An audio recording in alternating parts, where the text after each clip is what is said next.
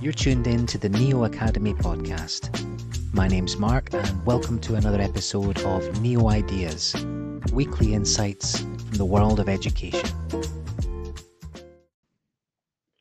Creativity in education, myths and methods.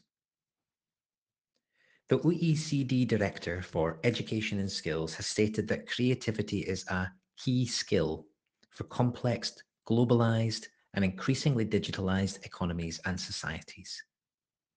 Sir Ken Robinson racked up 72 million views and counting with his talk on how education is, in fact, killing this critical skill through overstructured, rigid, assessment-driven environments. So if both are to be believed, and we'll say right here that we do, then we have a problem. There's little disagreement that creativity is a good thing. Has anyone ever used the word creative negatively? Well, very few, such as when someone is accused of creative accounting or being creative with the truth. But even then, some grudging admission of respect is likely in there. We all think it's a good thing, and we all know it's useful in solving problems, and we all know the world ahead is full of wicked problems, which will take fresh perspectives to address. We hear a lot of debate and nuance around what creativity is, how it shows up, and how it can be developed. But Anna Abraham, author of The Neuroscience of Creativity, says that there is a surprising level of unanimity of what creativity means at the basic level. This means that while so much of the detail is up for debate, most people do agree that creativity involves A, something novel, different, or unusual, and B, generating ideas appropriate to the context, i.e., of some substance in the way the idea can be applied. Okay, so we agree on that, at least. But what about the rest? How do we start to figure out a way forward so we can actually reconcile this gap between what we see as a critically important skill and what we see happening in so many learning environments? What creativity is not. Creativity is not finite. According to the boffins behind the Global Creativity Index, it's an infinitely renewable resource that can be continually replenished and deepened. Creativity is not necessarily inherited as a trait, but the propensity to be creative in certain ways can be passed down. For example, there are genes related to musical creativity, which involve cognition and listening patterns. However, just because Mozart was not your dad, that doesn't mean you can't play the concert violin. The neurobiology of playing music can indeed be developed through our wondrously malleable brains, and that's good news.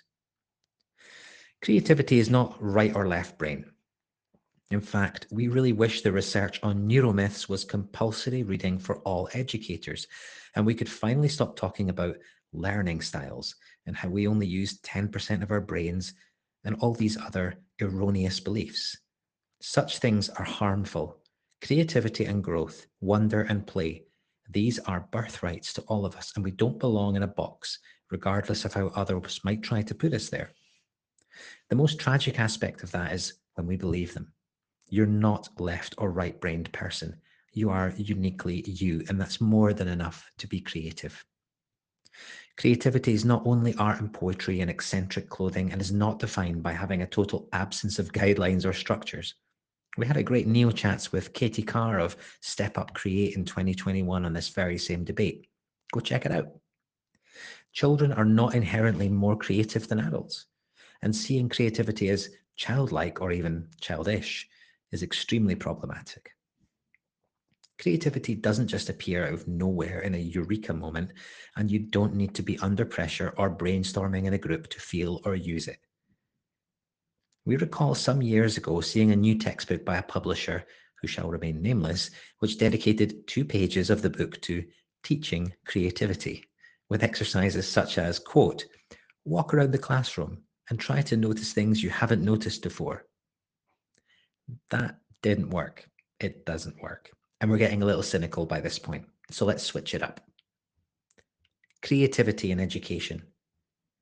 We were in danger of digressing into a rant there, and we've already explored the fact that creativity shows up in numerous ways in every single person. Yes, and that includes you. So let's take a look at the different ways educators are trying to support and stimulate creativity in the learning environment. Creativity is about creating something. It's in the name. That means we need the space and resources to do so, and that the result should be allowed to differ from what might have been expected by those setting up or guiding in the process. And that might cause problems in the world of traditional assessment where we have standardized expectations of what task achievement looks like. But we're talking about a skill here, not a product. This is the process. And there are certain things that we as educators can do to help that happen. Number one, create positive learning conditions. Creativity doesn't just happen in something that we've decided is interesting.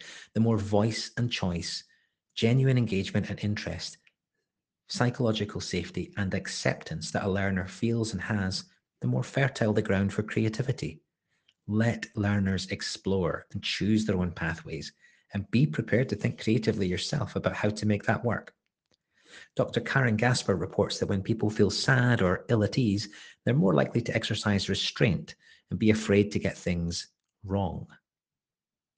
Leave space open. Expect the unexpected, working to address a problem or challenge, and make time for it. That's number 2, by the way. I thought it'd be more creative to announce the number in the middle of the sentence. Don't be afraid of empty space or silence. Scaffolding every second of the time is where a big part of the problem lies because, quote, silence is the element in which great things fashion themselves together, as Mr. Thomas Carlyle told us. Being on task doesn't always mean being visibly busy. Number 3, be inclusive in perspective. The solution looks to have been delivered on a plate, fit for consumption, but perhaps this is too easy. Are there other ways to look at this? Something we haven't considered? Have we really opened the door to every voice in the room? Or have we found ourselves rail-tracked towards the predictable? If you always do what you've always done, you'll always get what you always got. When the bell rings, it's okay for the question to remain unanswered, and it can be revisited in fresh light tomorrow. Value the process. Number 4, make time to reflect. Thinking about what we've done is one thing, but how we did it is quite another. The metacognitive appraisal of how we approach something is where we might start to think of ourselves in a different way. We see the contribution we made, the value of it, how our suggestion that might have sounded silly actually led to the solution in the end. And 5, encourage play. Lego Serious Play has a great deal of value to tell us about this. And the word serious is not used lightly. Play is too often written off as something for children only, but play is pure creativity. When educators make space for iterative, open-ended activities or projects, where learners can explore their own way through, tinker, create, make mistakes, learn, adapt, confer, reflect, and resume, we're giving permission for them to express their authentic selves. Trust them, and trust, you guessed it, the process. The wider issue. We keep coming back to the same conclusions. All of the things we want to support in education, from creativity to critical thinking, come from a shift towards learner-directed, or at least learner-centered environments.